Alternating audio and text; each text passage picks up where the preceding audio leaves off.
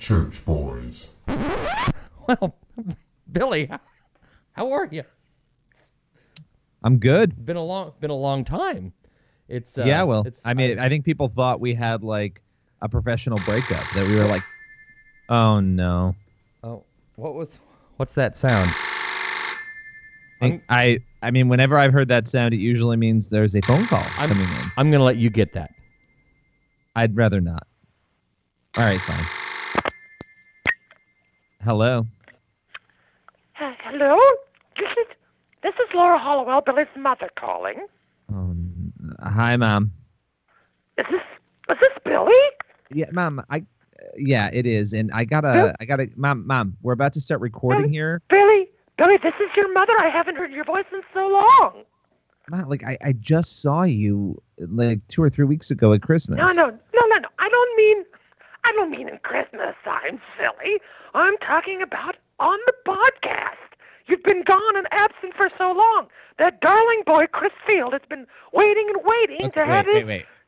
Wait, darling. First of all, Mom, darling boy. We're talking about Chris Field. He's a lovely boy, and on our Sunday night call, he was telling me how much he misses having his show with you. Yes? Wait a minute. You and Chris... Wait, our Sunday night call? You and Chris have a Sunday night call? What are you talking about? What are you talking about? Well, you don't talk to me, so I call and we talk and we spend, it's usually a couple hours, and we eventually usually rolls around to you and what a big son you are. But that's just creepy. Why would you talk? Why would you be talking to Chris? First of all, that's like talking to the spawn of Satan. Why would you be talking to Chris Field on a phone call?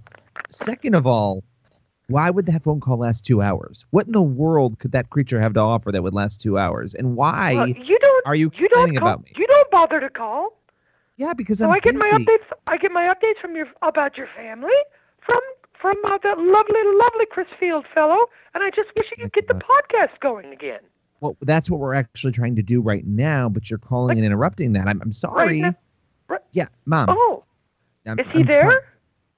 Yeah, he's here, but right now he's probably getting things ready on the tech side. But yeah, can you please just? I'll call you later. I promise. Oh, is the podcast going to air soon?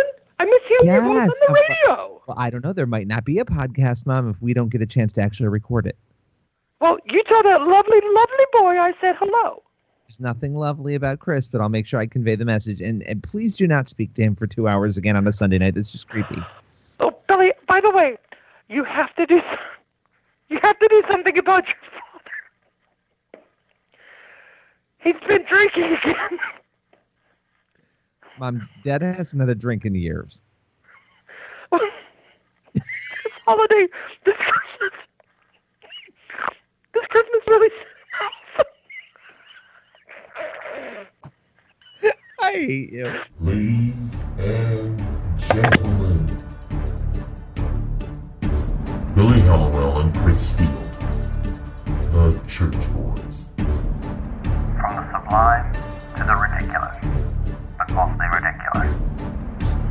And at the Cook Play to ruin a wonderful Sunday afternoon. I hate these guys. Oh, well, that was a nice surprise. Oh my gosh! I haven't heard from her in ages. In 24 hours. I haven't heard from her since last night. Do you know what's kind of insane? I have to say about all of this is that there are actually people who like us and who have missed this show, and I've heard that's the lie. It's the truth, and.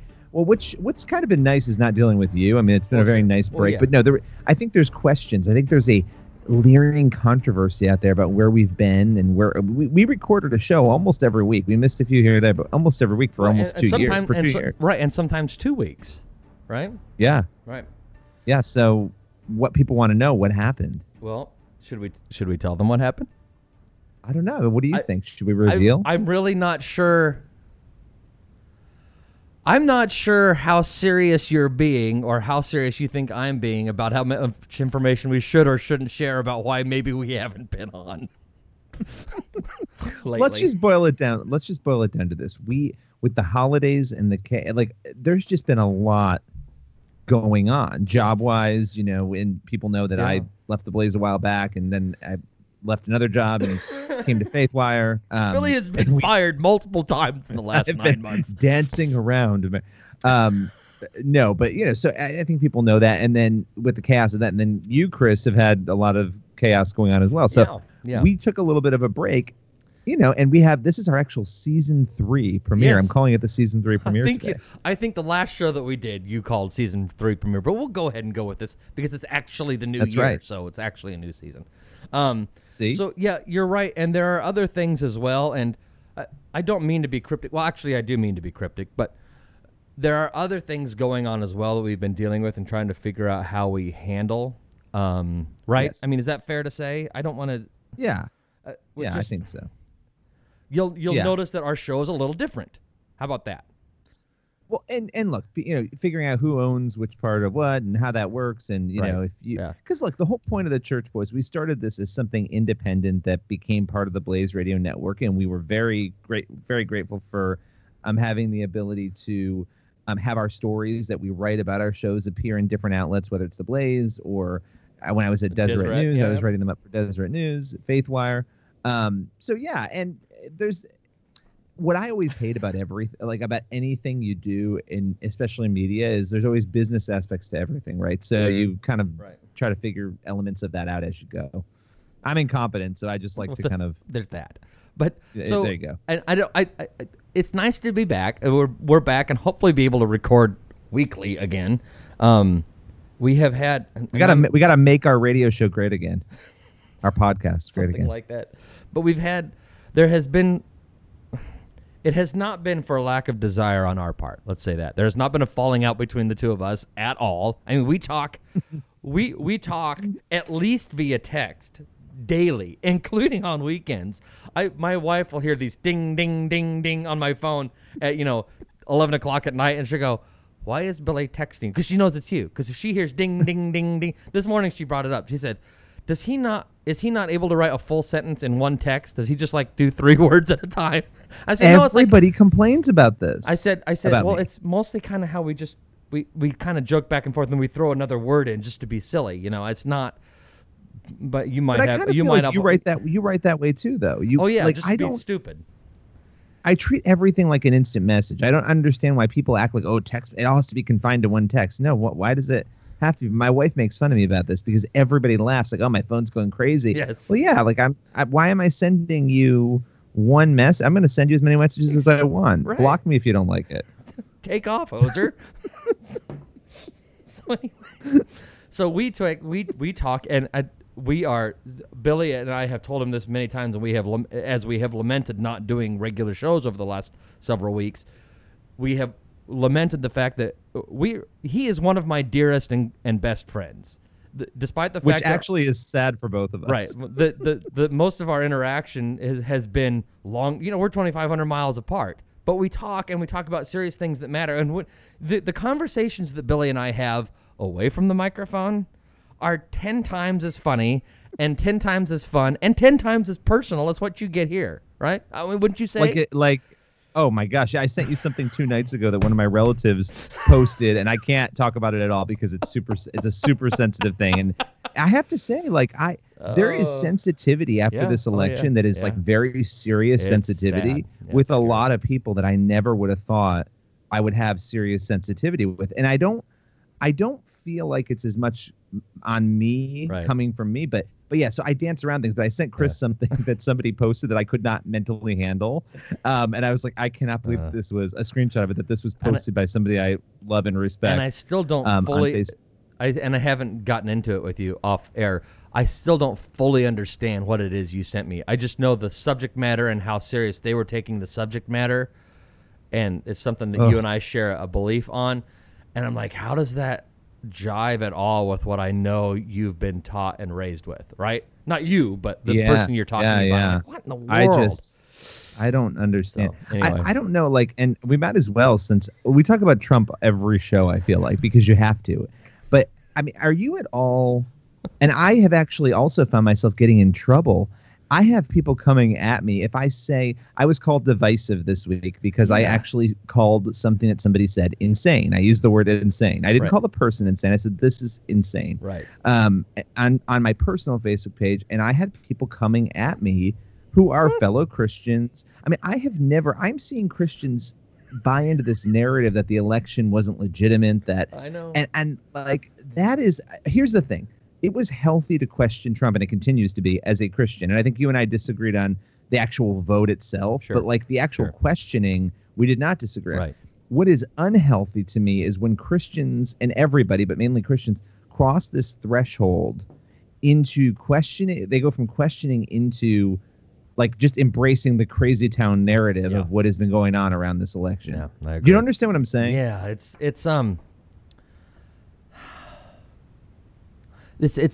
seems to be a lack of understanding that life goes on. You know what I mean? Yeah. I mean, it's staggering to watch these people who are in this collective panic about where our nation is going. And I'm thinking, I don't think you've ever been panicked about where the nation is going, except for the fact that you suddenly lost for the first time in your life because you're young, right? Because it's usually the millennial crowd, it's the under 40 crowd. Yep. Who are experiencing this because they haven't lost before. They won 2 elections with Obama, and they're having their first national loss, and it's an emotional, it's an emotional crisis, an existential crisis for them.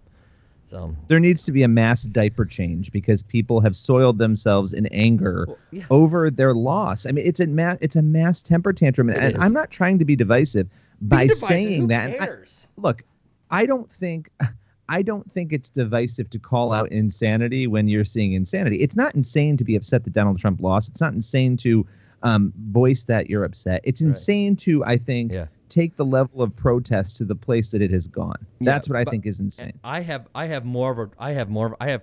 problem with the level of protest and where it's got, because it has become insane. But I have even more of a problem with the people who get offended and call you divisive when you point out the fact that the things that they're saying are insane.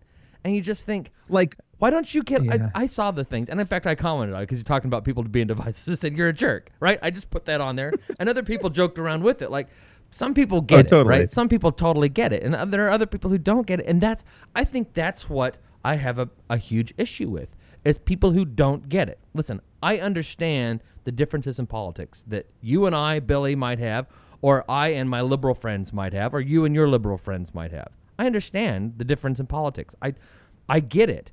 What they don't get is that there's so much more to life than all this. Well, and why is their faith being placed so heavily in human beings? I mean, look, Donald Trump is no prize package. Nobody really thought, I mean, some people did, but nobody really wanted Donald Trump. He wasn't the candidate. But in the end, he's the guy who won. Right. I think that there are a lot of reasons for that, and we've exhausted talking about them. But what is shocking to me is that people are unable to respect the results because they're not what they want them to be. And they're willing to say the election wasn't legitimate. I'm sorry, like whether or not Russia paid trolls online, whether or not Russia tried to influence it, that in my view, we have no real evidence that proves that they changed the result. Right. We only have evidence that they were potentially trying to intervene. But, and this is going to be controversial, but I'm just going to say it. Has the U.S. ever intervened in another country's political? Yes, including, by the way, the Soviet Union. I mean, there's... Right. So, pardon me. To me, this is so silly to me, the level this has gone to. And by the way, one last thing, and if it's so dire and so awful, how did Hillary squeeze out the popular vote then? They can't have their cake and eat it too. It's either Russia impacted the election, or it's, okay, well, she lost the Electoral College. They didn't hack the Electoral College. Right, exactly. Right? And listen, we can have these differences of opinion on politics, and that's fine. What I don't understand is these people who are overly sensitive on Facebook when you say that's insane, and they're calling you divisive, right? No, it's divisive. Well, somebody said... It's just ridiculous. It's ridiculous. Somebody said to me, basically, well, you're a white heterosexual male, so you'll be fine. And that's what I called insane. I thought that statement was insane. Like, oh, I'm going to be fine because I'm a white male who likes women, but no one else is going to be fine. Because black lesbians are under threat from Donald Trump, because suddenly the black lesbian community is under threat, because straight white males are safe, but black lesbians are obviously not. They're going to be killed and taken to the the gallows. I mean, these people are insane. That's the thing that I don't get. Donald Trump, for all his blather and all his the rhetoric that Donald Trump has used, has been inappropriate, and he has said things that I disagree with politically, but he has no desire to kill non-white, non-straight, non-Christian people. He doesn't have a desire to do that. That's not who he is. That's not who. In fact, there's hardly anybody in the United States. There are some crazy people out there who want to do those kinds of things and hurt people. Most of the time, by the way, people who really want to hurt people tend to be people who line up on the ideological left, by the way. So, well, I'm not even touching it because I will be deported. These people are I cannot understand. And it's actually, I have to say, though, for the first time, and I'm all about, like, let's unify, come together, because we need to. Like, the country needs to do that. I don't think we're going to do it, but we need to do it. We need to at least, I'm not saying share the same ideas, but at least have discussions and disagree without hating each other. Like, I feel like we should be able to do that. But I'm finding myself so turned off by some of this, because I think it crosses, when you start to question the political process and you start to question the election and you start to say, what are you going out in the streets to protest? Right. What exactly is the message you're trying to send? If there's no measurable goal, right? Because you've already lost. He's not going to not be president. president. When this country was extremely young, there was a very divisive election between Thomas Jefferson and John Adams. I mean, it's notorious. I mean, it's part of history. Everybody knows it. And we recovered. It was way more divisive in a younger country that's not as established, way more divisive back then than the election was this year. I don't care what people say about this election. There was nothing that topped. There was nothing this election that topped that election between Jefferson and Adams. Period. And we survived that, and we will survive this if the people will understand there's a peaceful transition of power. We're going to move on to the next administration, and no administration, Barack Obama or Donald Trump, wants to wipe out a segment of the population. Period. Right. They have no interest in it. As much as Barack Obama might not have liked conservatives and might not have even liked, some people would say didn't like Christians or Christianity or evangelical conservative Christianity, as much as he might not have liked that, he didn't have a desire to wipe it out. No. Right? He would like to beat it. He would like to defeat it. He would like to have his agenda defeat their agenda, but he didn't have a desire to wipe them out, to have them destroyed, and neither does Donald Trump. In fact, Donald Trump more likely agrees philosophically and politically and socially with Barack Obama than he does with you and me. Well, that's what's so funny to me. I mean, I think my nervousness here is that 2 months in, it's only gotten worse.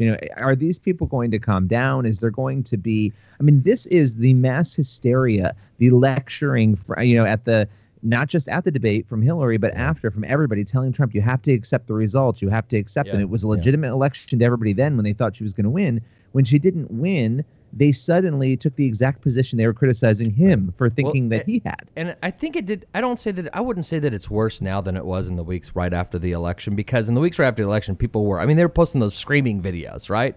You better be freaking kidding me. All this kind of, they were. And it kind of calmed down as the holidays came along. The holidays always kind of help things chill for the most part. But now it's ramping up again because this week he's being sworn in. Whether they like it or not, he's being sworn in. And that's just how it is. And here's why I think it's worse. Deal with it. But here's why I think it's worse. I think it's worse because, yes, the initial screaming and all that. But this should be done by now. I understand it getting worse before the Electoral College actually, votes. I understand that. Yeah. But I think once we get to this point, to have this level of it, even if it's not quite as bad as right after the November 8th election, I think is actually worse because it shows to me that people are not going to stop. You've got thousands of bikers who are going to show up now. Fine. In addition to the thousands, you're talking about a potential real big problem. Right. I mean, at the inauguration, hopefully not. Here's the deal, though. It is a minuscule share of the population there who's going to be protesting and they're only going to make themselves look bad. There is no way that they turn hearts and minds with their protests. It doesn't happen.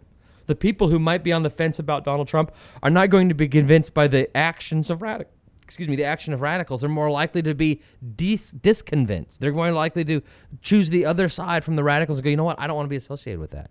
So let them protest. Yeah. If they get violent, that's a problem, right? The protesting of the peaceful transition of power, give it a rest for a day. So, I mean, again, free speech, and if you can do it legally and peacefully, then that's fine. But at the same time, take a step back and understand, look at this country we have.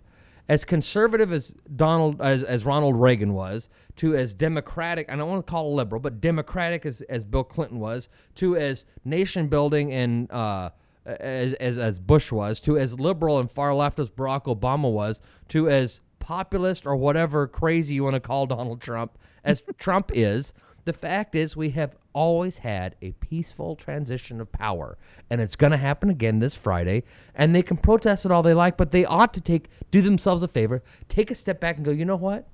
This is a pretty amazing country that we can have this big a swing in what administrations believe, and we still have a peaceful transition of power. And the only way that it won't be a peaceful transition of power is if the radicals are out in the street being non-peaceful. That's it. Yep. That's the only unpeaceful thing about the transition of power will be on the heads of those people protesting if they get violent.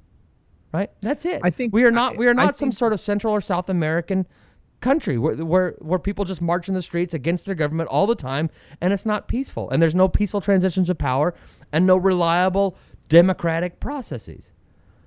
I have to throw something else out there that we didn't talk about discussing, but I think I want to throw it out there because I think it's important and it's interesting.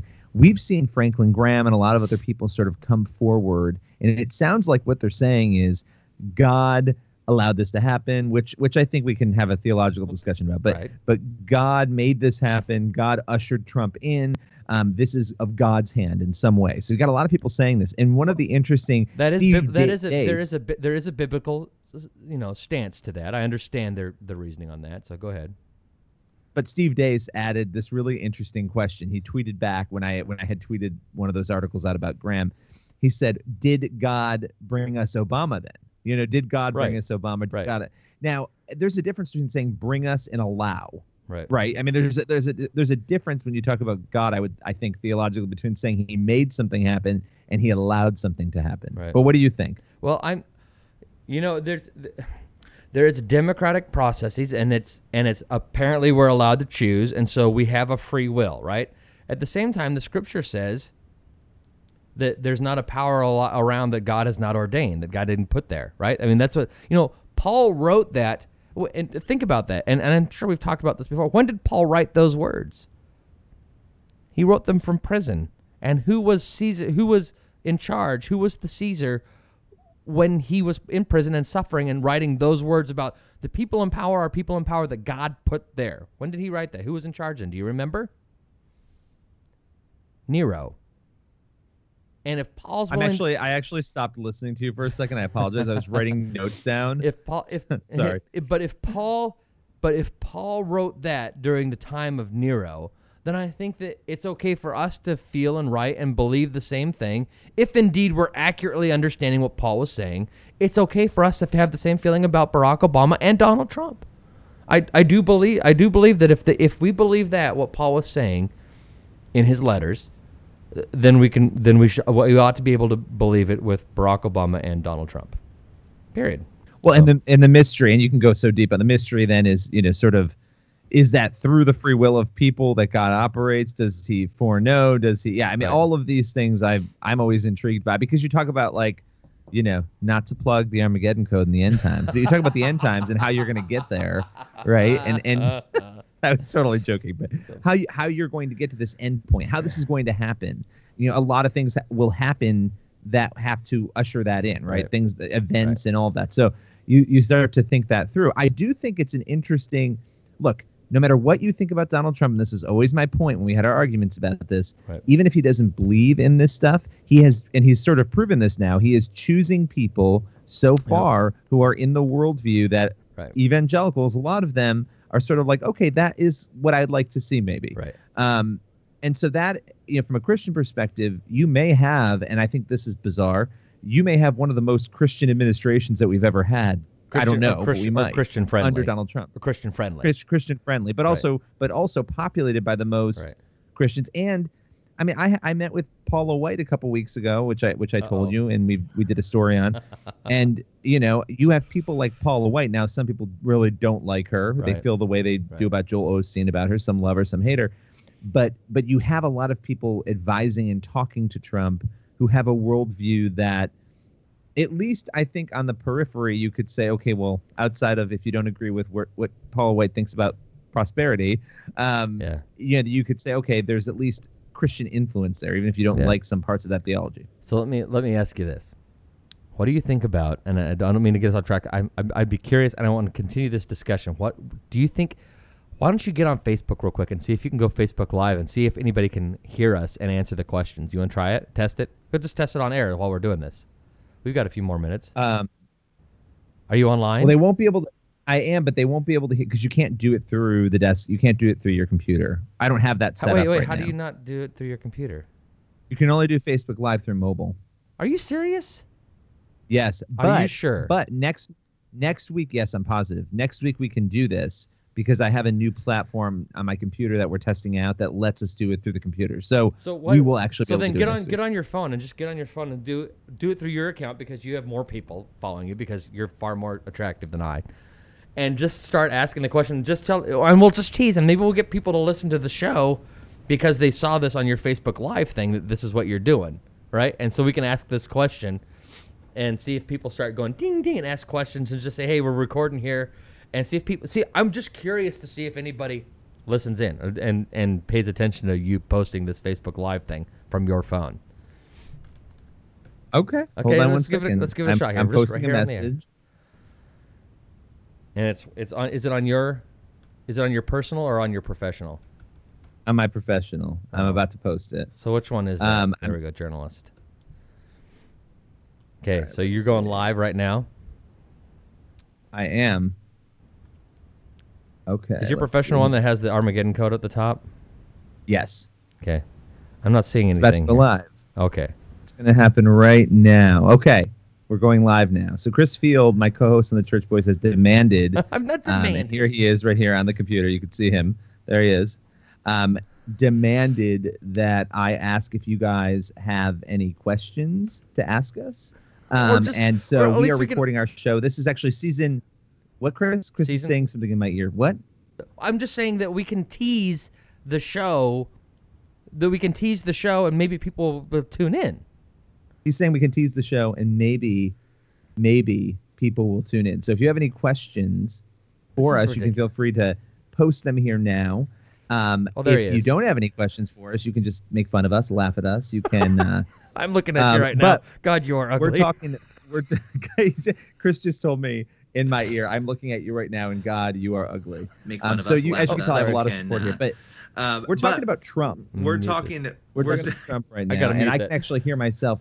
I'm hearing myself in my ear talk through Chris's computer because I'm not professional. We're talking about Trumps. We're talking about Trumps. We're talking about Trump. We're talking about politics.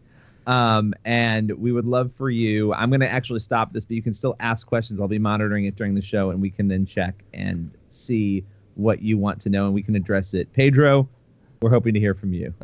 Oh, actually, as I said that, Pedro's comment. Don't toy with me, Hollow. It is for real. Look, I even have the microphone set up. We're all here. We're good to go.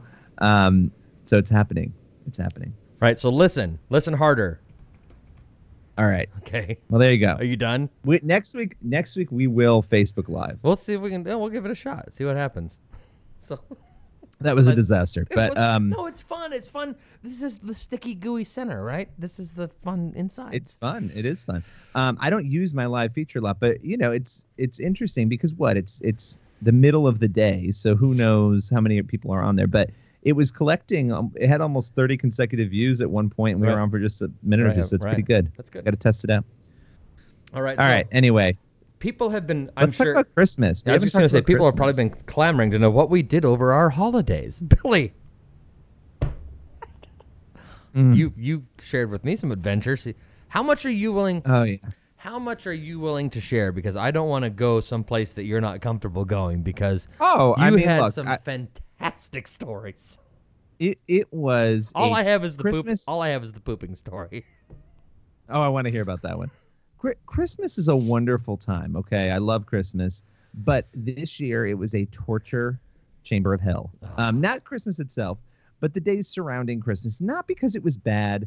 I just, you know what? On Christmas, I want to be home. I don't want to travel. I definitely don't want to travel. I also, and this is a first world problem.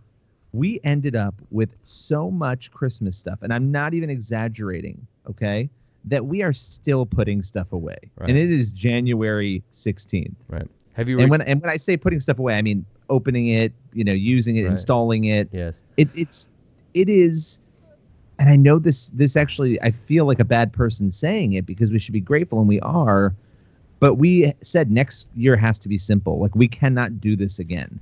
We can't do it again. Why are you smiling? Chris is smiling. Because there are things I'd like to bring up that I don't know if I'm allowed to. Let me ask you this. And of course, there was argument. There's always the family awkwardness. Let me ask you this, and I think I've coded it enough that we can either ignore it or not. Did you return the statue? I did not. There was a gift that we gave a family member who is a very difficult person to buy gifts for, and we spent forever on this and felt really good about the gift. Okay. So before you go any further, you're sure you want? We won't get into specifics, but you're okay going here. I mean, as far as you, I will probably not. But why not? I will not go any further than you do. I will say this. Okay. But my wife found this gift. We thought it'd be great for this particular relative. We loved it. It was it was Thomas Kincaid paintings that were put into this really cool statue of Jesus's life. So they're different phases of Jesus's life.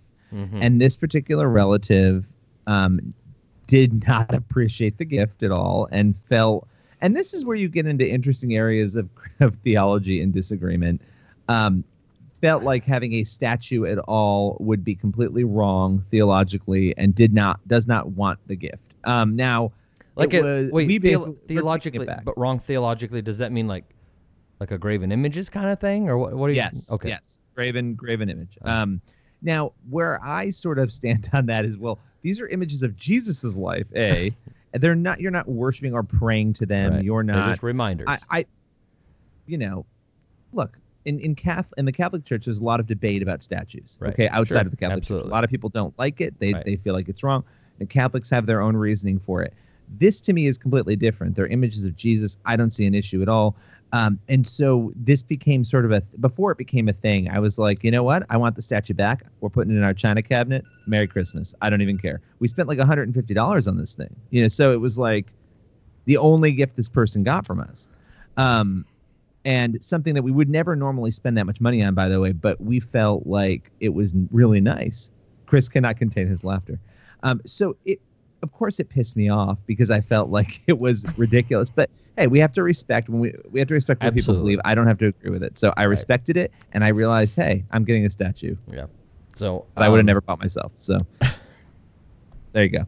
Okay. How about you? Tell me about the poop story. There is so much more to your holiday stories that I feel like we're gypping the audience by not sharing more of what actually went on, because the detail that you gave me was far more entertaining, and not just about the statue, but about other things as well. Well, we also have relatives who don't. Here's the thing, and this is what annoys me about people. If you, Chris is dying to get me to just divulge it all because we have the #1 show in America. If you don't like something, I don't like when people have to make their faith so consuming that it has to bring other people. You have to basically foist it upon other people, not your faith, but your views about specific elements of faith, that if they're not doing those things, they're judged for it. So Santa is a huge point of contention with certain relatives who do not believe that Santa should be celebrated, who think it's wrong. And it's to the point where certain people will not go places if there is Santa, or will not be around if Santa's being talked about. And so that has become a very fun issue to navigate. Whereas I'm just like, if I don't like something, I might not put myself around, but like, it's Santa Claus, people. It's freaking Santa. Like, I'm not trying to offend listeners who don't like Santa. I understand not teaching it to your kids. I get that if you don't want to do that.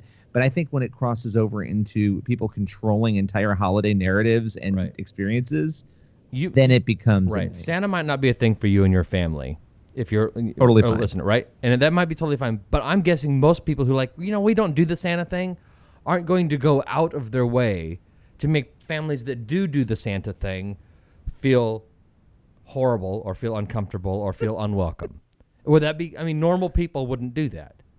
No, I think Right? that normal people would not. No, that is I not don't- the normal that's- experience. That's not the normal experience. I just shouldn't say normal people because there might be people who are right. perfectly normal who they might do that, but everything else in their life, it's like for some reason the Santa thing really sticks in their craw for whatever reason. But I just found that fun. But there was so much. It's crazy, and there's Should we have family Andrea on? uncomfortableness. What? Should we have Andrea on? We should. Oh gosh, Andrea will get us both kicked out of the family. But yeah, we should have my wife on at some point. She's not one to candy coat things. So, I feel like we're constantly navigating family, and you have to do that. We tend to be, my wife and I, we don't say everything we're thinking. Like she will candy coat it. Like she's not going to go to somebody and offend them, but it's hard when people are saying things to you and you're like biting your tongue trying to say, okay, and you're staying with people at the holidays, and I love going to see family, and so I don't mean to make it sound horrible, but we were exhausted after Christmas. We're still tired, because you've got 3 kids, so you're dragging kids around, and they're tired, and the kids did not behave well when we traveled, so it was just a lot. It was a lot, and Your kids didn't behave well. I find that hard to believe. I know. Well, I mean that your were offspring. I'm not talking about your kids specific. I'm talking about the fact that they're your offspring. I'm surprised that they didn't behave well. We should expect them not to behave well coming from me, but they were just tired. They didn't know where they were. Obviously, my 4-year-old knew where she was, but the younger one was just kind of like annoyed. She doesn't like the pack and play, and you're on other people's. Yep. When you're staying with other people, you're kind of stuck with doing what they want to do, how they want to do it, when they want to do it. You're on their, especially when they're Italian. They're Italian, so it's my family's Italian, and I love being Italian, but there's some fun cultural elements. Chris is like, I'm not touching this one. You need to, as I've said many, many times, you just need to move here. Just move here. That's in right. Fact, we have That's right. We have so in the house that we live in, upstairs we have what we call the blue room, which when the house was originally built was the master bedroom. But about 40 years ago, they added a wing onto the house, a lower level wing, kind of a horseshoe around another level of the house, essentially. And the master bedroom is there. So there is an empty master bedroom upstairs that you and Andrea would be welcome to occupy until you found a house of your just own. Moved in with you. You'd be fine. And Imagine the girls didn't leave. and we have downstairs in the basement. We've got a play area, and we've kind of created like its own little living room with a fold-out bed that the girls could sleep on. They'd be more than welcome. We should do this because. I'm sure that. Let me tell you. I want to write a book. If I ever do another book in the future, I want it to be like, not that I think I'm interesting or whatever, a memoir, not because of anything with me. I think everybody else in it. First, I'd lose everybody in my life, but it'd be the best book in the world. So that's like the secret goal that I have. I might have to write it under a different name or something. Lily, but it would be good. Lily and Lucy could bunk together. How old's Lily? 2? Is she 2 yet? She's 1.5. She's 16 months. So okay. So she and Lucy, because Lucy, she's about a year younger than Lucy, so she could bunk with Lucy. It'd be all right. They'd have fun. They'd have fun. They would. Well, I want to hear the pooping story. I want to hear what happened. Lucy's 2, right? And Lucy, we come home from church one day, and Lucy's in the process of, she's got her pull-ups, and so she knows when she has to go to the bathroom. Well, we come home from church, and it's kind of it's always the melee of getting everybody in from the garage because it's been snowing, and getting everybody indoors. And, back in the mudroom, laundry room, taking off all your gear and getting things put away, and then JC's trying to get dinner ready. And suddenly, so we've come home, and Lucy's nowhere to be found, which is not unusual. She often just takes off and goes to some room in the house, and we'll find her just playing with toys and talking to herself. Like your father. She's definitely a number 3 child, by the way. So we're looking for her, and we can't find her anywhere. And then suddenly there's this smell. Right? And we're going, I said, Jay, what is that smell? She goes, what are you talking about? I said, smell. And she comes out in the hallway, like, what is that horrible smell? And at the same time, we both go, where's Lucy? And we're asking Colton and Izzy, have you seen your sister? Where's Lucy? I don't know. I haven't seen her. Lucy. So we're wandering all over the house. Finally, we hear, I'm in here. I've been here. and she has barricaded herself in the back bathroom, back in the laundry room, and that's where the smell is coming from. And I walk in, and her Sunday clothes, she had leggings on. She has stripped her leggings off. She has taken off her pull-up, but she didn't just pull it down. She just ripped it off. So it's in pieces. It's completely detached, right?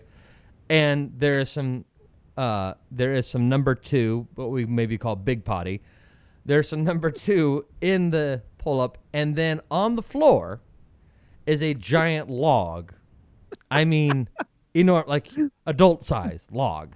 I go, that's the smell. And I turn and I look, and there's Lucy inside the toilet. Like, she's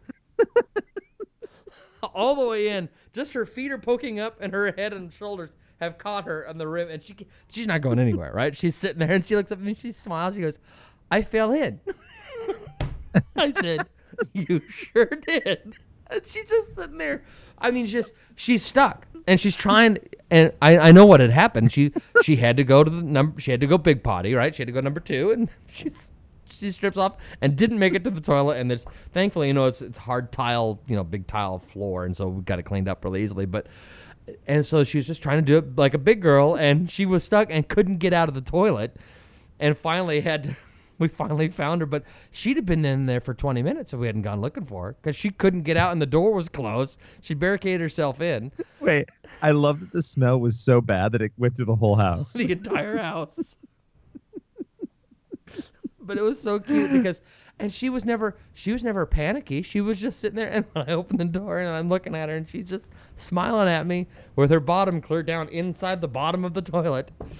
And just her shoulders, elbows keeping her up on this. Only your daughter. Only it was your daughter. So, we had an incident like that once, but way more embarrassing in public. But when that happens, you laugh. You just laugh later on. You have to. It is hysterical. In fact, we were laughing when it happened because when you see a poop on the floor, you don't laugh as soon as you see the poop. But as you process the scene, you're going, okay, it's fine. But you just kind of laugh. It's like there was a day when Ava was the same age as Lucy, and she must have pooped in her diaper, and it was pebble poop, which is what we call when they're deer turds. And a pebble must have fallen out. It was a big pebble onto the floor. Right. And so she ran over to me and handed me something and laughed and then ran away. And I opened my hand, and it was a pebble poop. And Andrea. And I'm looking at it, and I'm like, what is this? And Andrea starts screaming, it's a poop! It's a poop! And I was like, oh! And then, we cleaned her up. But you never know with kids. You never know what you're going to get. You never know. So I actually made Christmas sound terrible, and it really wasn't terrible. But there were elements of it. And by the way, and I want to know from people out there if they think this is selfish. Comment on our Facebook page, email us, whatever. We refuse to travel for Christmas. We will not travel on Christmas Day. We travel the day after. That's our thing. We want to be home. Right. I want to know if people think that's selfish or not. Well, because it is selfish. People in our family you're horribly selfish. But, so anyway, some people in our family are not happy about. So I have to get some work done right now. So what if we take a break and then try to record just a small segment later, and we'll get one of the interviews we've got recorded. We'll get that plugged in, and we'll post the show tonight. Is that okay with you? That sounds great. That sounds great. Because we kind of ran out of time since we hit 2:00. So you okay? All right. Do you need a hug? Or yeah, anything? Felicia. You good? Okay. Yeah, Felicia.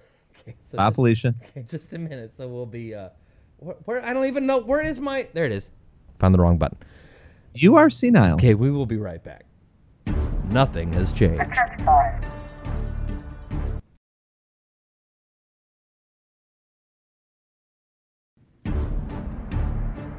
Back to the church boys. Well, Billy, I noticed that though we haven't recorded in some time, some things just never change. And Billy's having frequent technical difficulties with his newfangled computer and technology that he has. And is this, by the way, and wait, no, nobody can see this. Nobody can see this. And I think I mentioned to you earlier before we were recording. It's quite disturbing, the new setup you have in your room, your office. Why? I'm used Why to now? seeing the giant H on the wall or hashtag or whatever that is on the wall and the clock that doesn't work, the clock that never told time. And now I've got in the background, I've kind of got like your sliding door. Does it go to the backyard?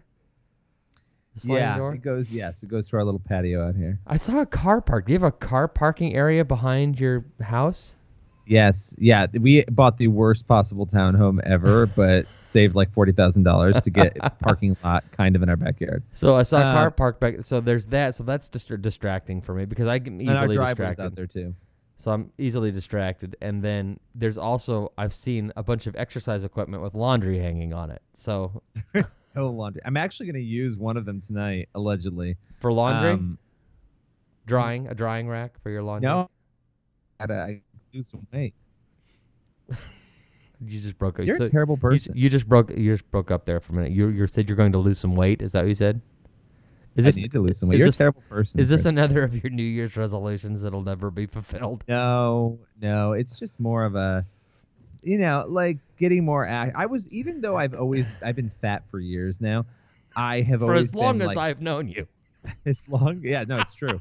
I every few years I lose 40 pounds, I gain it, but I haven't lost it now in like 5 years. So I got to really do it. But no, I would still work out 3 days a week and just eat like an animal. And so I wouldn't lose weight. But now I haven't had time to work out. So I got to really get back into that. So so that my heart doesn't Are you stop gonna at do? like 30. Are you gonna do the Tupperware diet like your wife was setting up for you? No, last but that year? thing was amazing. I did do that once and I loved it. It was just ridiculous, is what it was. You No, stopped. it was I noticed great. you stopped doing it. Why? Because it's obnoxious. That's why. No. I stopped doing it because whenever the holidays hit or whenever like a series of events hit, it knocks me off course. But it was great for portion control because it didn't limit what you could eat, really. Yeah. Okay. So speaking of technology, two things on technology I want to discuss with you. First, you have the new MacBook, right? Ugh. I am not a fan of what I've seen so far, and I've been shopping for a new MacBook, but I'm thinking I'm going to see if I can find a new, older one, like a previous model, because Oh, I'm you not mean one that has USB ports? right. I want something with USB ports. What we do here, I need USB ports for the soundboard and the microphones and other things that are for the iPad and everything. Okay. But wait. Apple, I really think Apple is like Scientology. Okay, I think that Apple is like Once you're people- in, you're in. You're in. And when you walk into the Apple store, there's that creepy feeling of all these creatures in blue shirts. They're going to come out in khakis. They're going to come up to you and start talking to you. Take your children. Right. Now, the thing about Apple that I just find so annoying is that they will do this with technology. They've done it with the earbuds and on cell phones, as we were talking offline before. They've done it with computers, getting rid of regular USBs, replacing them with USB-C, which is annoying. And so they do this, and then all the followers are like, no, you can't be upset about this. Apple always sees the future. They're never wrong. They're just right. They're amazing. Apple's amazing. Are you friggin' kidding me? There's one little input on this entire computer, and I have to buy a series of adapters in order to get things to work. And by the way, when you're doing video and audio, the more adapters you have to use, the lower the quality. Now, with a show like ours, it doesn't really matter because we're not a high quality show. But as far as the fidelity goes, it's obnoxious. You buy basically this annoying adapter, and I have two ports on one side, but one of them is the charger. They changed the charger, by the way, too, which is another annoying thing. For yet again, they've changed the charger. Now the charger is a USB-C charger, so you have two ports that are both USB-C, and you have to buy an adapter. I have an adapter that allows me to plug in 3 USBs, but not everything works. My mouse doesn't work properly because I don't have a Bluetooth mouse. I like to use an external mouse. So the MacBook Pro that has only two USB-C imports, and that's it. Doesn't come with an adapter for all of your other stuff that you used with the last Mac that you had. You have to buy it for like $40 or $50 extra. Just pisses me off. It's very annoying. This is what I've been complaining about forever. Everyone's like, they're so brilliant. No, what they want is your money, people. They know that you're going to have to buy their adapters. Adding adapters does not increase the quality of your product. Well, and then I had to get another adapter to plug in an HDMI cable so I could hook it up to which I'm fine with. Like an HDMI, you might not have an HDMI, but what I loved about my Surface, so I have a Surface 3, I think. Right. I just have a regular Surface.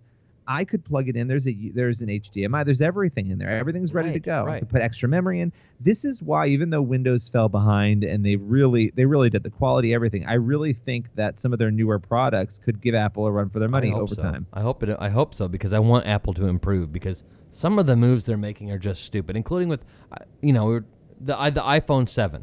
I will wind up getting it when it's time, when I want to get a new phone. I'll wind up getting the newest iPhone, because I'm a schmo, and I love my iPhone. I love the iPhone. I love iTunes. I love the apps I have. I love how it looks. I love how it feels, how it works.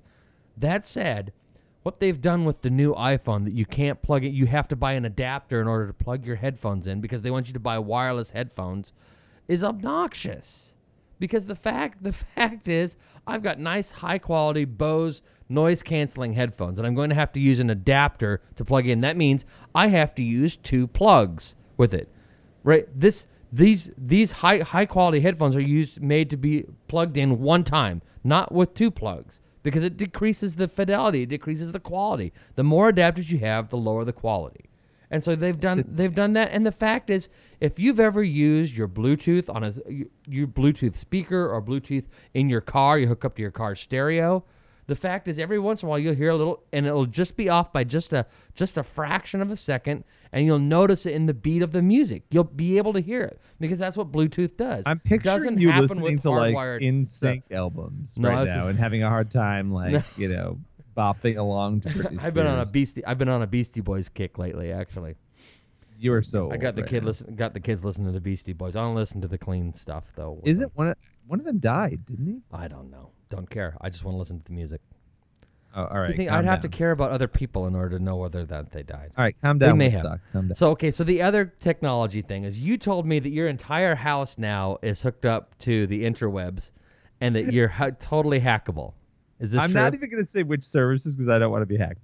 But it started with this Christmas was like Tech Central. We ended up upgrading. We needed to upgrade a lot. I didn't have a computer monitor. I really needed one. So I got a 27-inch monitor. We're laughing about my mic setup. I actually have a nice professional mic setup at home now. Well, yeah, it's very nice. In fact, you should take a picture of yourself with your new fancy microphone setup. I will. It's very professional. It sounds. In fact, I think that people listening can probably hear a difference in your audio quality. It actually sounds quite nice. I convinced myself that at some point people will want me to record more things from home. But obviously I don't know delusional. that that's true. But one of the things that we did was, Andrea, my wife, wanted to buy me an Echo, an Amazon Echo, and I said, absolutely not. It's creepy. I don't want it. Is that the little thing that you talk to it and tell it something to do? Tell it to do something? Yeah, it's actually amazing. But I did not want it. Now, I knew that she wanted it. That's why she wanted. I'm going to get you this. She thought we both liked it. Right, yeah.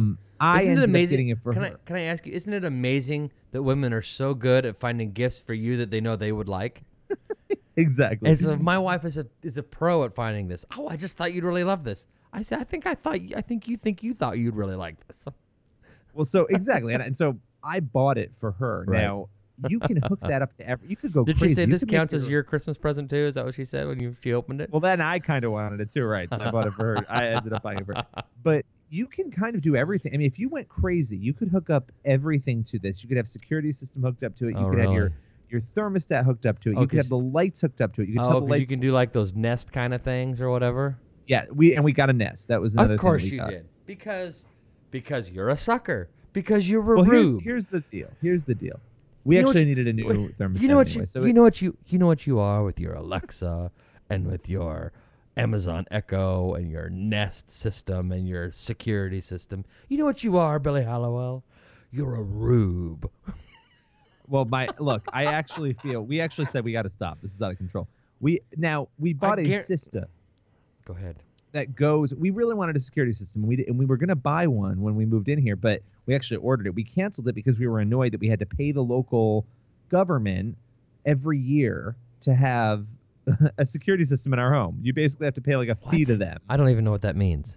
So basically, you're paying like a it was more than $50, I think, a year to basically have the setup in your home. It's I own my home. Right. I own my townhouse. If I want to put a system, I'm actually paying the government. So we canceled it. But then over time, we live in a safe neighborhood, but we're like, it would be good to have something. Right. So we got a system that, is pretty good, and we're happy with it. We just finally got one, and it's all hooked into this. So it alerts our phones, lets us know, whatever. But basically, we've realized, okay, like half the rooms in our house are now smart in some way. It's So not it's your actually not kind your of office, but the rest of the house is pretty smart. Well, yesterday when I was going to bed, and I said, Alexa, turn the bedroom light off, I realized that we were out of control. Oh my! It's like Star Trek.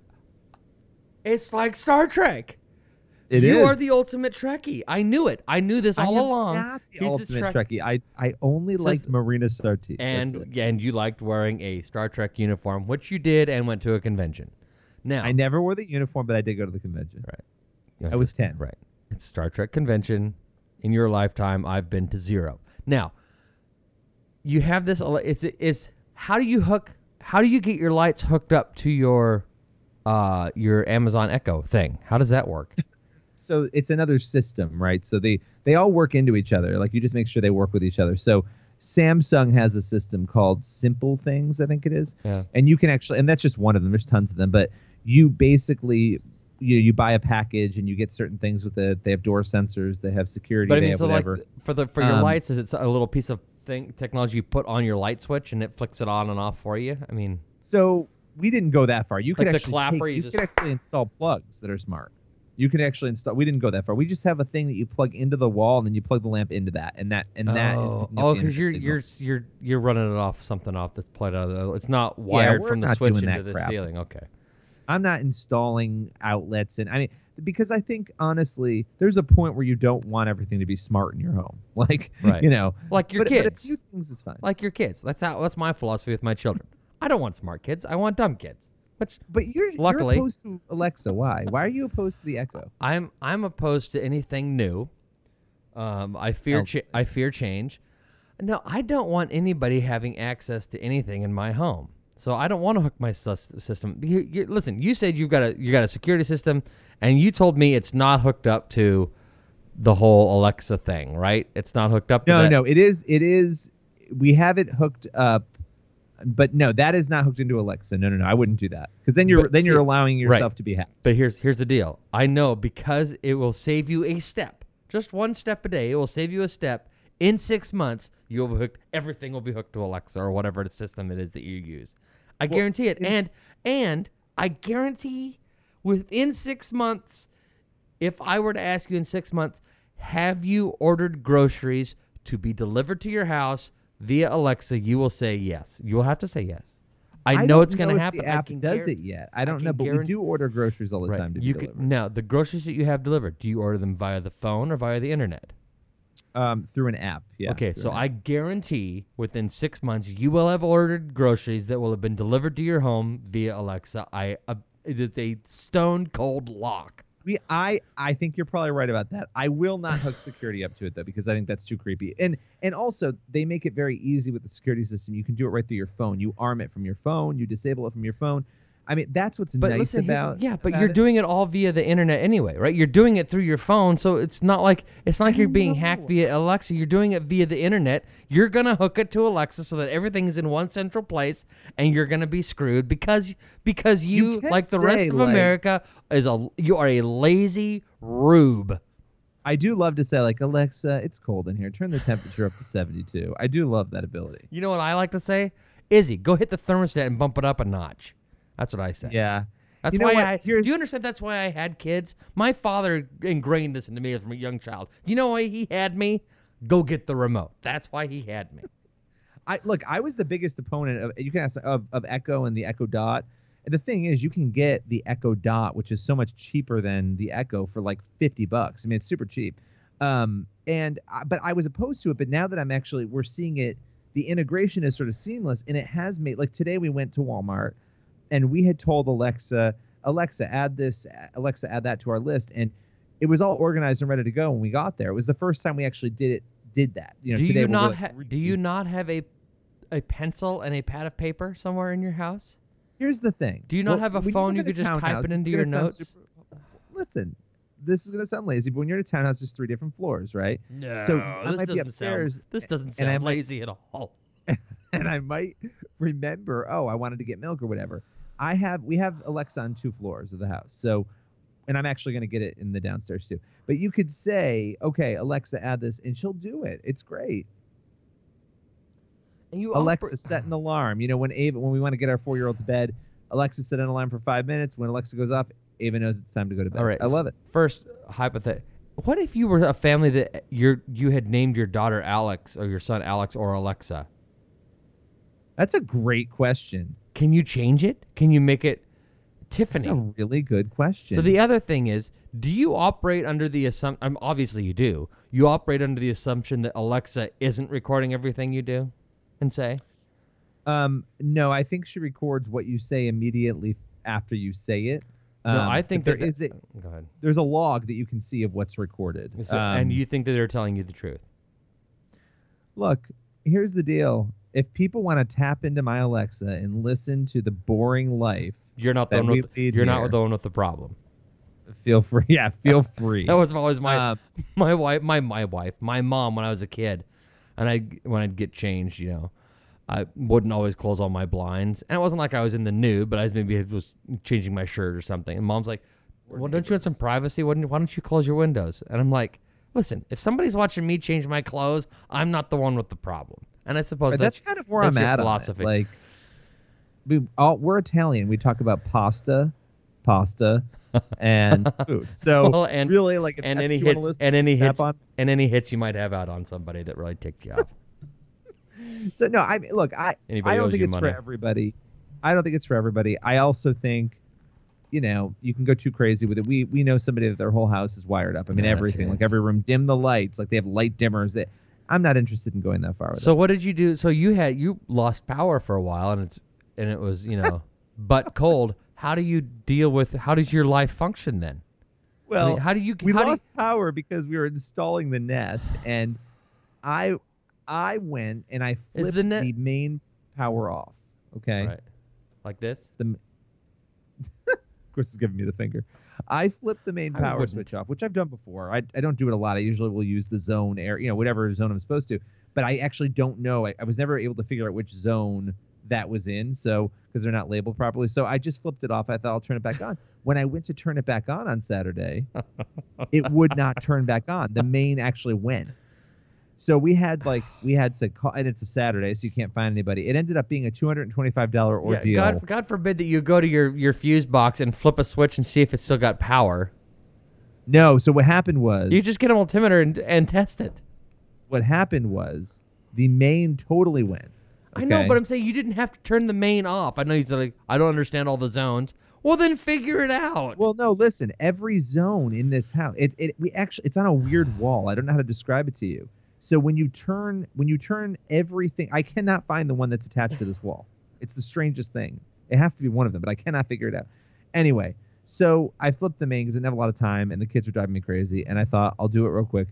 Needless to say, it was an ordeal. So maybe this is God telling me don't make your house smart. How is it possible that your wife has not murdered you by now? Oh, yeah. She was not happy as we sat in the cold on Saturday. So how long was your power out?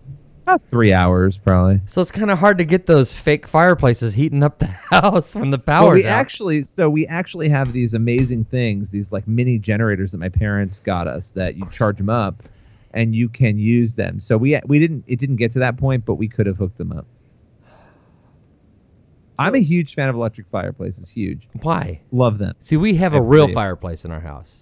I mean, like, I bring in wood. I go out to the wood pile. I get the wood. I bring it in. I build a fire. It gets nice and toasty. I'm allergic to that crap.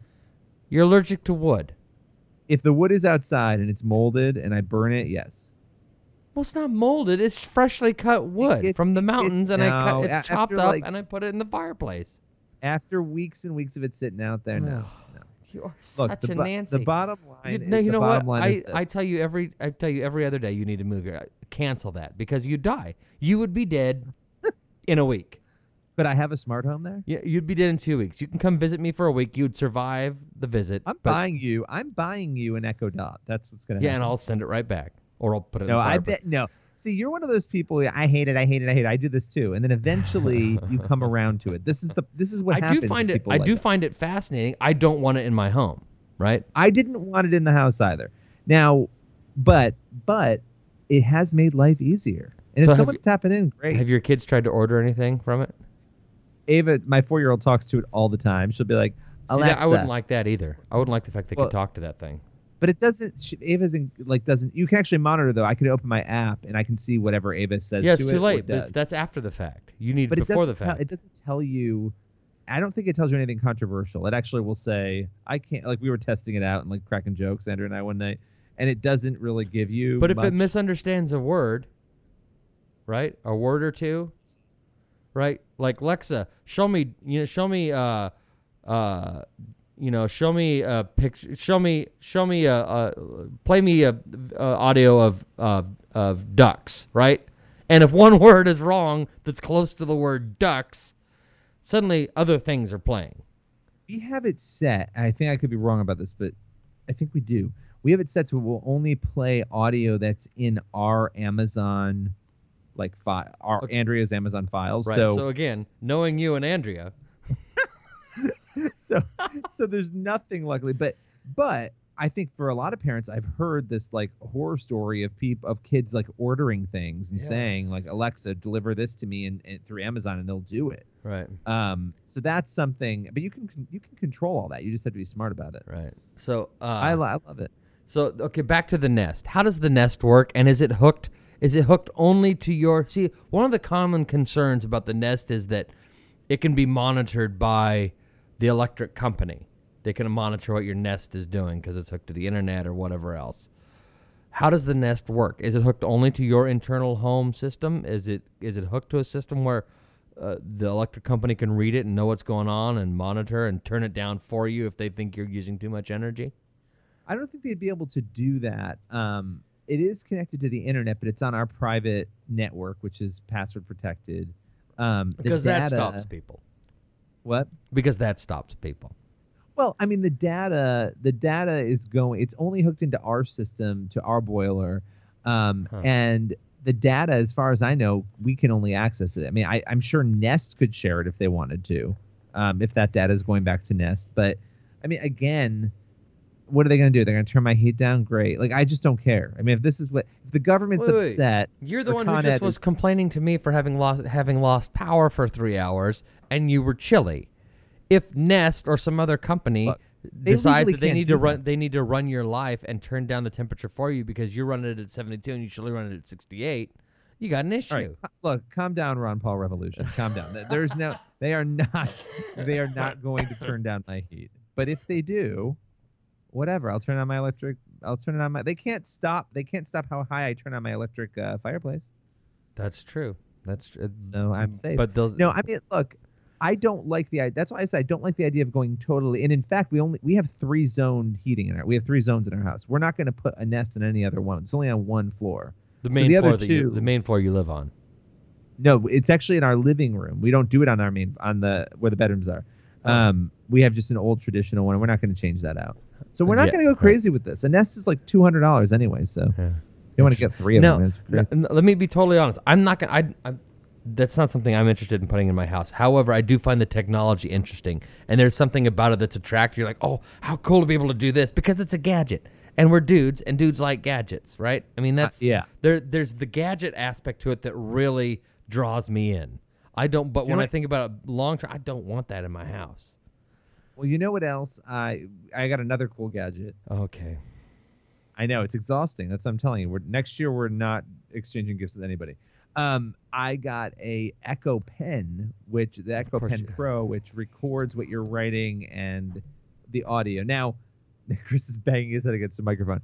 The reason, though, is that when I'm doing an interview, I'm not going to transcribe the whole thing, but there are key moments that I want to write down so I can go back to that specific audio if it's something that's really good. So I think it'll be very helpful for that. So exactly. So tell me how this works. I haven't used it yet. I got it for Christmas, but it records the audio. It's an audio recorder. It's a pen. But as you're writing, it digitizes the page that you're writing on. So you end up with digital images of what you're writing, of your actual note taking. Okay, let me ask you this: does it have ink? The pen has ink. Yes. Okay, and you're writing on a piece of paper. Yes. Okay, so it's making a digital copy of a piece of paper you already have the writing on. But it's syncing it to the audio recording. So if I'm not, let's say that I start the I start an audio recording. I'm writing just notes. I'm not writing everything out. And I want to be able to, after that interview, I can tap the paper with the pen and it will take me to that part of the audio. So if it's a 3-hour recording or meeting and that then you're wherever in, it is you made notes, it'll go back to that spot in the recording. which is the cool feature. Oh, that's cool. And you can rewind and stuff by tapping the paper. It's really weird. It's like a smart notepad. Right. I'm trying to find something that I got for Christmas that I could show you that's high tech and well, the new motorcycle boots I have are in my closet. So I forget that you have a Princess motorcycle. that's about it. That's about as technological. I'm done with technology. My wife and I were like, we are done. I ordered myself some new vinyl records, and they should be here soon. Kind of a gift. We don't to have a myself. record player. That's something we would like. A high tech house like yours doesn't have a record player. We'd like a smart record player. Can't believe you're behind on that. You know that's it's called an MP3 player, Billy. So what did I don't even remember what I got. I got a gun safe. Do you have a gun? I do. It's a I got a small gun safe from my in-laws because they knew I wanted one. It's an electric. It's got a keypad on it. Yeah, I have a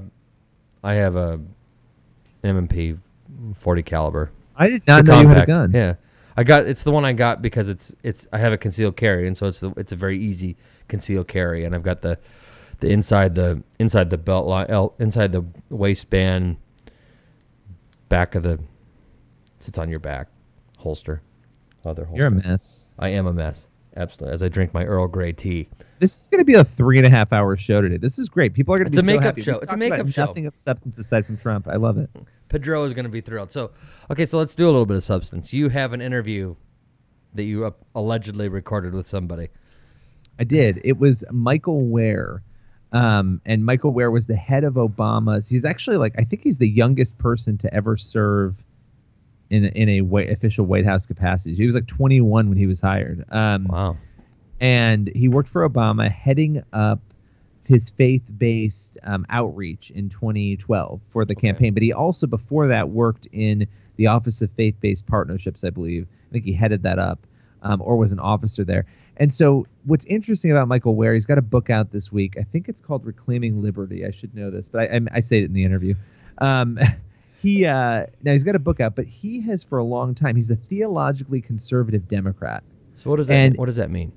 So basically, I think for him, and I'll let him speak on this, but issues of poverty and all that, things that you would disagree with him vastly on issues of poverty and how the government should be involved. I think on social issues, you would agree with him.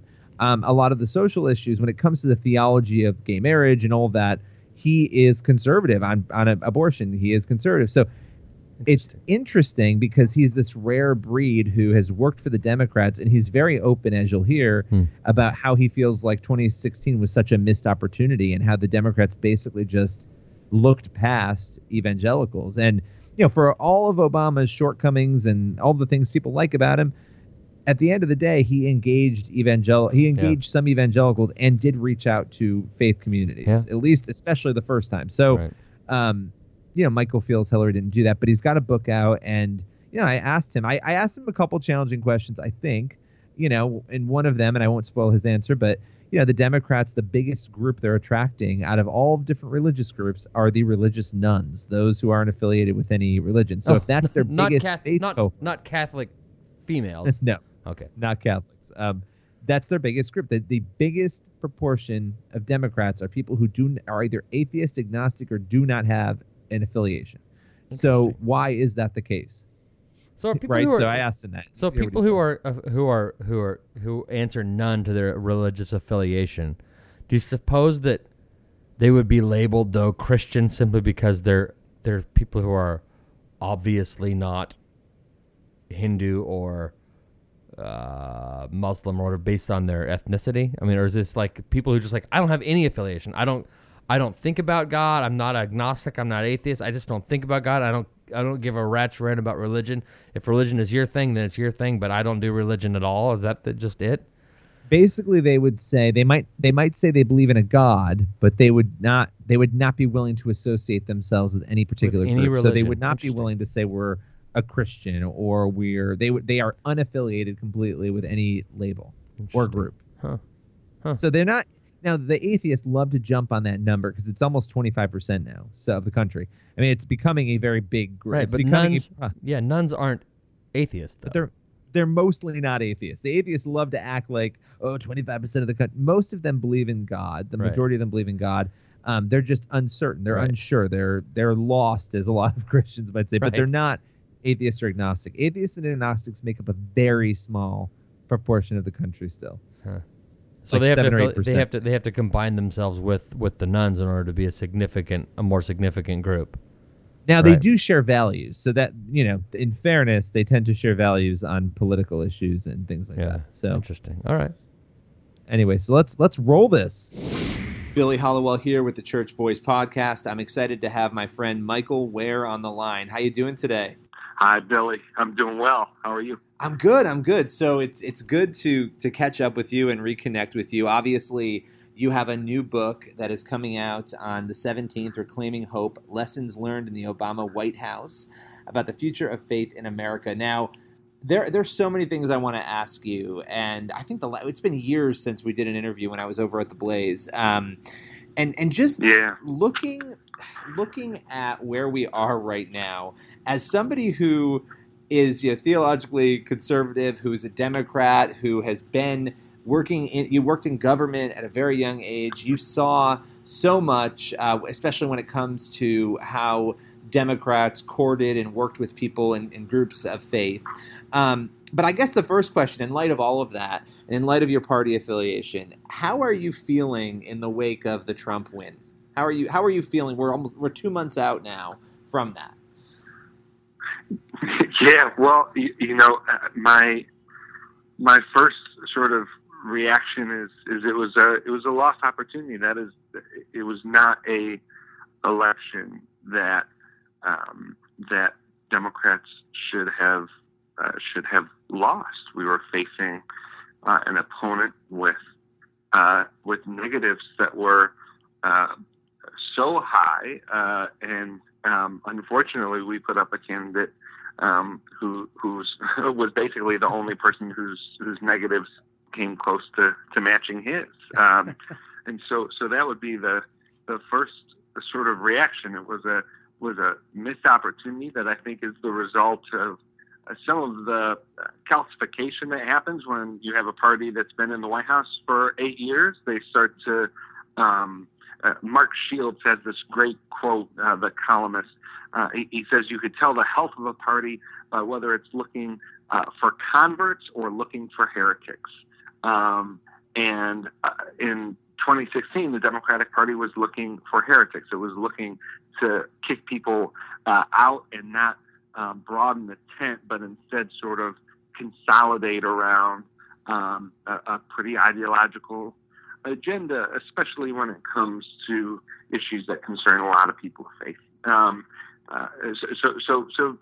As we head closer to the inauguration, I mean, I'm concerned. I have some pretty significant, not just policy concerns, but cultural concerns about the effect the Trump administration is going to have in this country. I plan to continue to speak out just like I've been speaking out, and hopefully my book will be a resource to people who want to understand how our country could be so divided.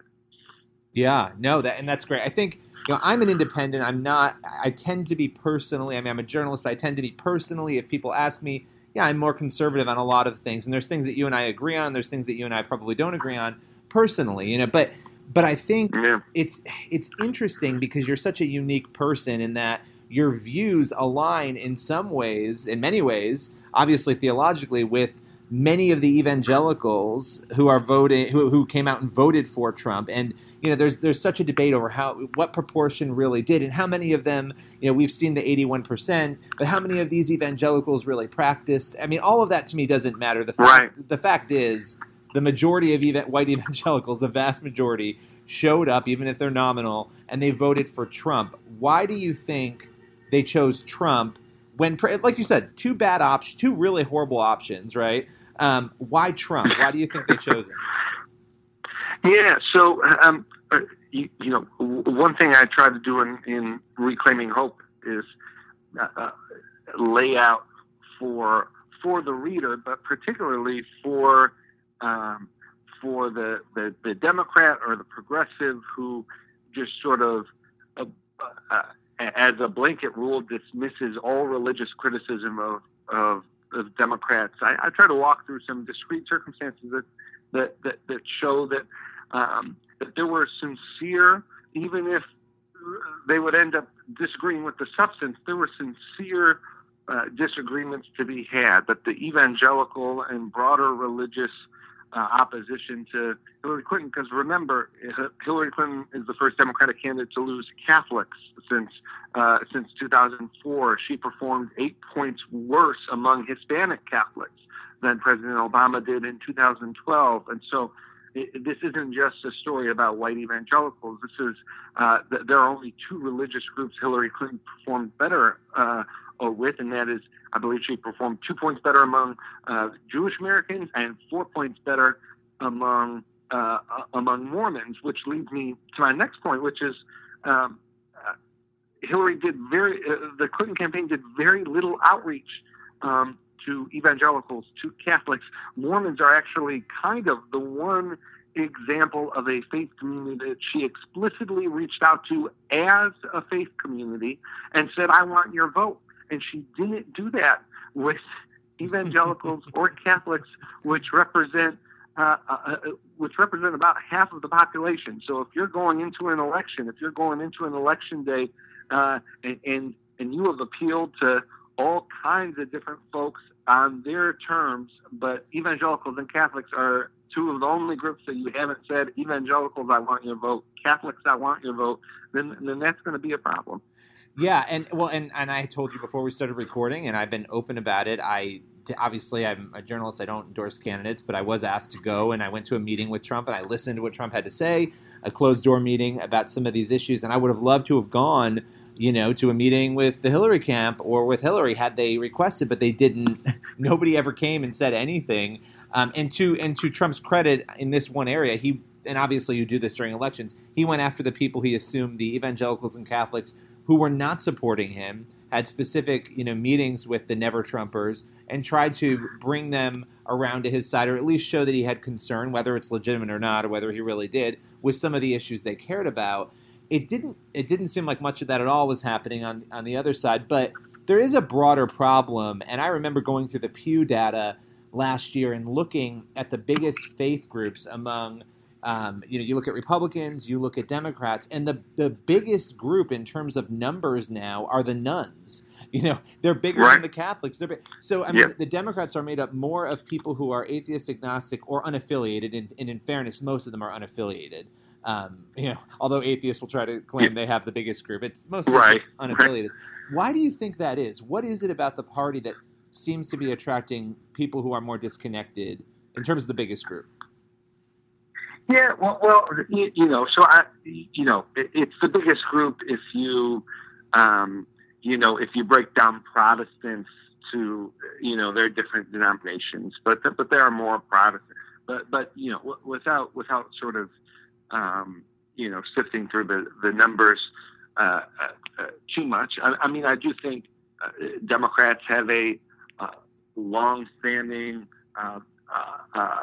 tradition of upholding civil rights. They have a long-standing tradition of advancing policies around poverty and priorities that have generally been associated with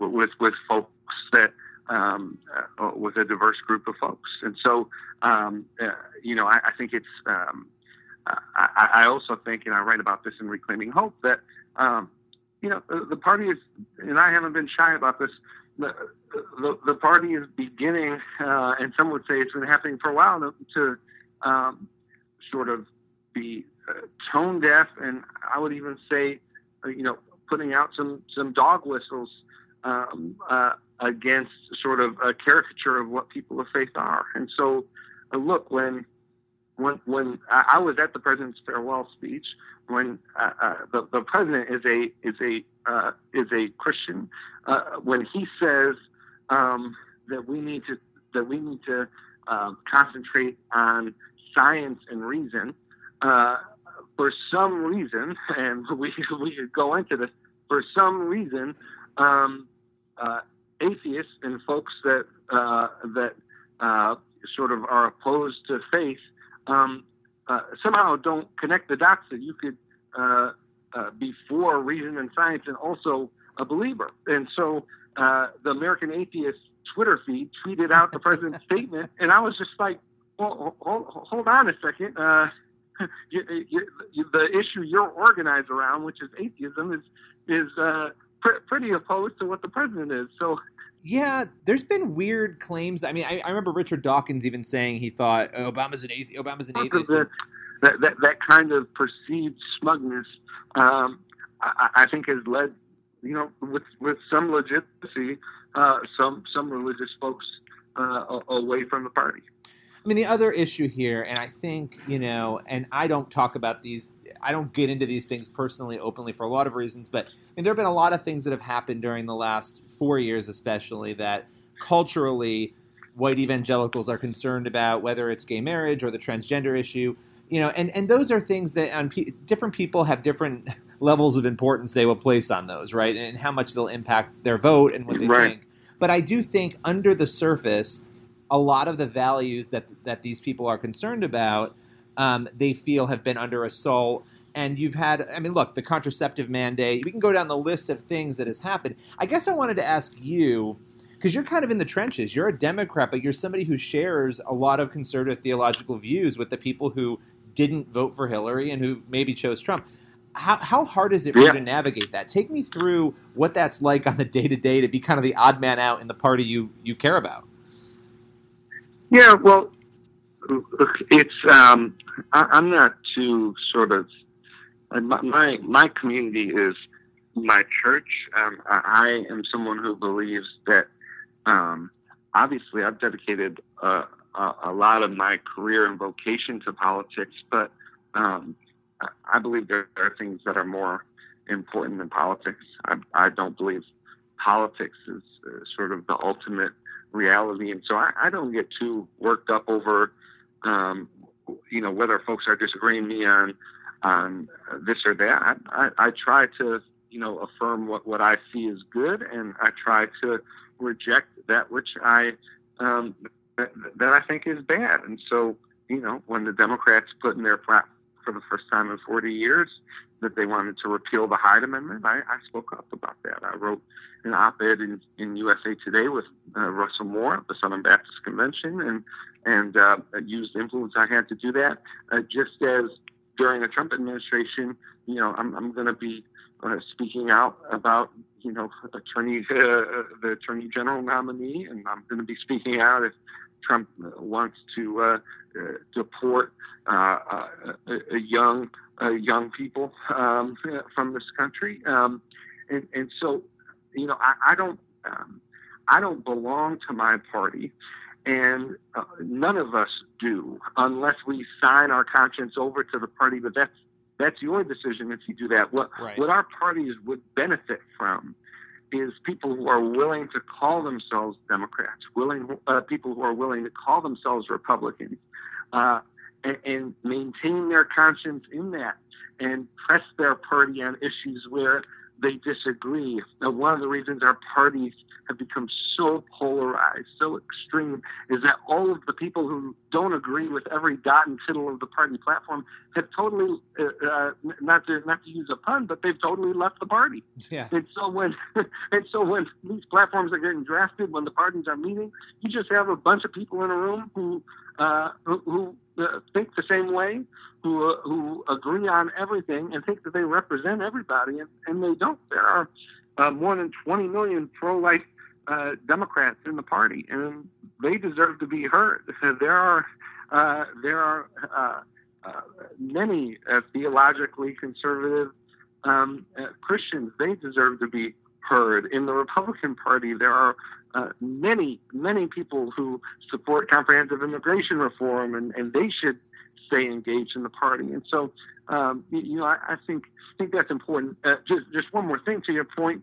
When it comes to the HHS mandate, when it comes to some of the other controversies, I spend 5 chapters in Reclaiming Hope, walking through those controversies in a way that I hope shines a little more light and puts a little less heat on some of these issues, and again helps religious folks understand that those controversies weren't about people waking up in the morning and the administration wondering how they were going to get religious people that day. There were ideas that we would disagree with, but there were ideas, positive ideas that they support that were driving some of those decisions. And then on the other side, I'm hoping progressive folks will read the book and see, clearly attempts to say that the president was a Muslim were unfounded. Like there were religious criticisms that were not legitimate, but there are religious criticisms that are legitimate and deserve to be a part of the discussion. No, I mean, look, my personal view, and we may have some disagreements on it, is that the party got too extreme on social issues and got a little too emboldened by, the base maybe, and went a little too far in some of these areas. And I think they got a reaction from a group of people who felt a little bit constrained and pushed back against for 8 years, and they kind of reacted to that in the election. And, for better or for worse, that's what happened in my view. So now, and I know it's more complicated than that. We can't probably address that in the time we have here, but I wanted to ask you, and then I want to ask you just 2 more questions here. One specifically about the book, sure. And one about the future of the party. What worries you most or concerns you most? Not just about. I mean, I want to start with the future of the Democratic Party, but maybe just the future of both parties. Yeah,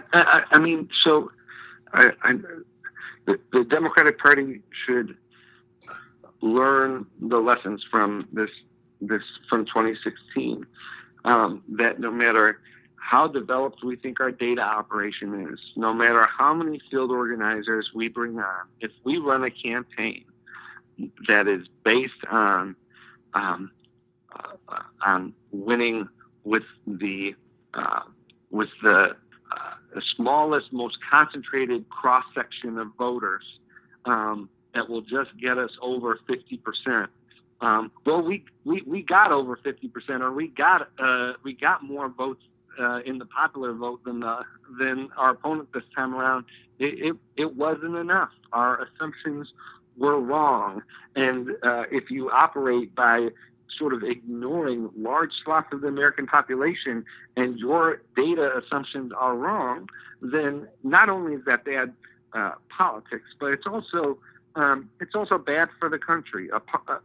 Our parties, in a 2-party system, our parties should be reaching out to all Americans, and that would be my concern for the Republican Party, which is that a Trump presidency will unmoor the party so that it is ungrounded from principles or even a sort of cohesive, recognizable policy agenda, and instead is driven for the next 4 years by a personality, and that's a dangerous place for a political party to be. Absolutely. And quickly, where are you on the Electoral College? Are you among those who feel we need to reform it or change it or get rid of it? I mean, that's been such a big narrative the last few months here. No. I think the Electoral College is fine. I think that interesting. You need power in order to change the Electoral College. You need to have a strong party to be able to change something like the Electoral College, and if you're able to get that much power, then the Electoral College is pretty much working well for you. And so I don't see any plausible sort of political pathway to changing the electoral college. And even if there was, I think that there are benefits to having a system that's based on how the states vote. Yeah, I think it's a great system. Nothing's perfect, but I don't think it's a bad system. But all right, last question for you, and then I'm going to let you go because I know you got a million interviews to do. But what do you want people to take away? What's the big takeaway from Reclaiming Hope? Yeah, the big takeaway is that you can see politics up close, that you can know how it works. You can go through the successes and disappointments that politics brings and still have hope. And if your hope is grounded in a place that is secure, then you will have the resources that you need to engage in politics for the good of your neighbor and for the good of your country. And that is what Reclaiming Hope is about. Thank you so much. Look, it's always great to talk with you, and I appreciate you coming on today. We'll make sure we link out to the book, and we appreciate your time. Hey, thanks, Billy. I appreciate you. The Church Boys. And now, back to the Church Boys. They're a real pain in my So after we heard from the beautifully talented Meryl Streep at the Golden Globes about how much she hates Donald Trump, which I think the overrated and obnoxious Meryl Streep. I do find her obnoxious. I do think she's talented, though. If I'm going to be fair, I think she's talented. I think there's something about her that made people like her as an actress. I think she's gross. There's nothing about her that I find pretty. I don't think she's attractive in the least, but I think she's a very good actress. Right, that's why people like her. Right, she's not. There's something about her ability. Right. I think that, and so I'm not going to take that away from her just because she said something very. I don't think she's totally wrong. Do you believe that Trump mocked the reporter? I wanted to ask you. I do. Do you think he mocked? I do. I've always thought that. Yeah. From the second I saw it, I thought that. Now, I do too. I think there is that clip of him doing the same thing to Ted Cruz, and I know that everybody uses that as an example to try to say he didn't. Maybe, and that's a possibility. I just don't buy it. I've always thought. Now here's the other thing. I find that incredibly unpresidential of him to do, right? And horribly unkind. However, I also don't have a problem with it. I don't see, because I'm one of those people. I don't have a problem with. I shouldn't say I don't have a problem with it, because I do have a problem with it. But I'm not overly sensitive about people mocking other people for whatever reason. Does that mean I think that we should? No. But I don't have I don't think people should mock other people's if they have disabilities. Absolutely not. But I'm also somebody who doesn't have a problem with the word retard. I don't have a problem with that word. I know plenty of people who do and fly off the handle at the use of that word. And that's their prerogative. But I'm not one who gets offended. I frankly don't really care if you are offended. That said, I'm not going to mock someone's disabilities. I don't have a problem using those kinds of words, but I'm not going to. I did have a problem with what he said or did, or the motions he made about that reporter. Yeah, and he seems to continue to say he didn't mean that, and I just find the whole thing. Look, if we were the people who were very upset when Bill Clinton did what he did because we felt like he was a bad example to kids, right, and the media playing it over. And at the same time, there is an element of some of the things that Trump says and does are not good examples for kids. There are things that if I saw another kid doing it, I would tell my daughter, don't act that way. Right. Absolutely. So, I either way, I don't like that Hollywood stands on a stage and lectures everybody. And I think that's almost more annoying to me than the initial act that I didn't like. Right. But they didn't have a problem with Tom Hanks making an entire movie pretending to be like that. Right. The thing, and she also, this is the woman who also, didn't she give a standing ovation to what's his face, Polanski? Yeah. Well, I find it funny that there are some celebrities who have come out saying things that are a little more not favorable, not that they're supporting Trump, but they're saying, hey, maybe we should give him a chance. We had Marie Osmond the other day come out and say, I think it's wrong not to support our president during the inauguration, no matter who it is. She's like, she didn't say she would perform for him, but she said basically that she thought it was wrong for those who have pulled out or who won't do it at all.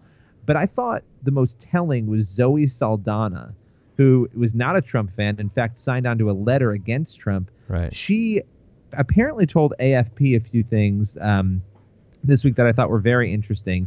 And one of the quotes was, and she was referring, as far as I can understand, to Hollywood. She said, "We got cocky and became arrogant, and we also became bullies. We were trying to single out a man for all the things he was doing wrong, and that created empathy in a big group of people in America that felt bad for him and that are believing in his promises." I just thought that was interesting. Yeah, it's very insightful, right? Isn't she Uhura? Who? Uhura in the new Star Trek movies. Oh, I haven't watched the Star Trek or Star Wars movie, So, even though you want to paint this narrative. Here's the deal. The new Star Trek movies do not make you a Trekkie because they're not nerdy like those others. They're more action-y films, but they did a good job of recreating the old Captain Kirk style Star Trek. It's really good. You're a mess. But I think Zoe Saldana is. I think that is Uhura. Anyway, doesn't matter.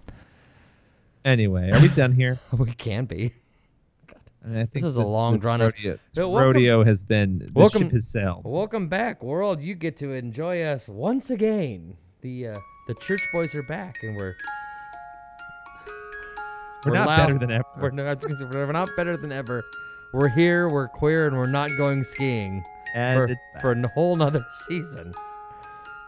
Oh, I just had a burp. I know Sorry. that you missed me terribly, Billy. I didn't. Well, I think Pedro missed us though. The Church Boys.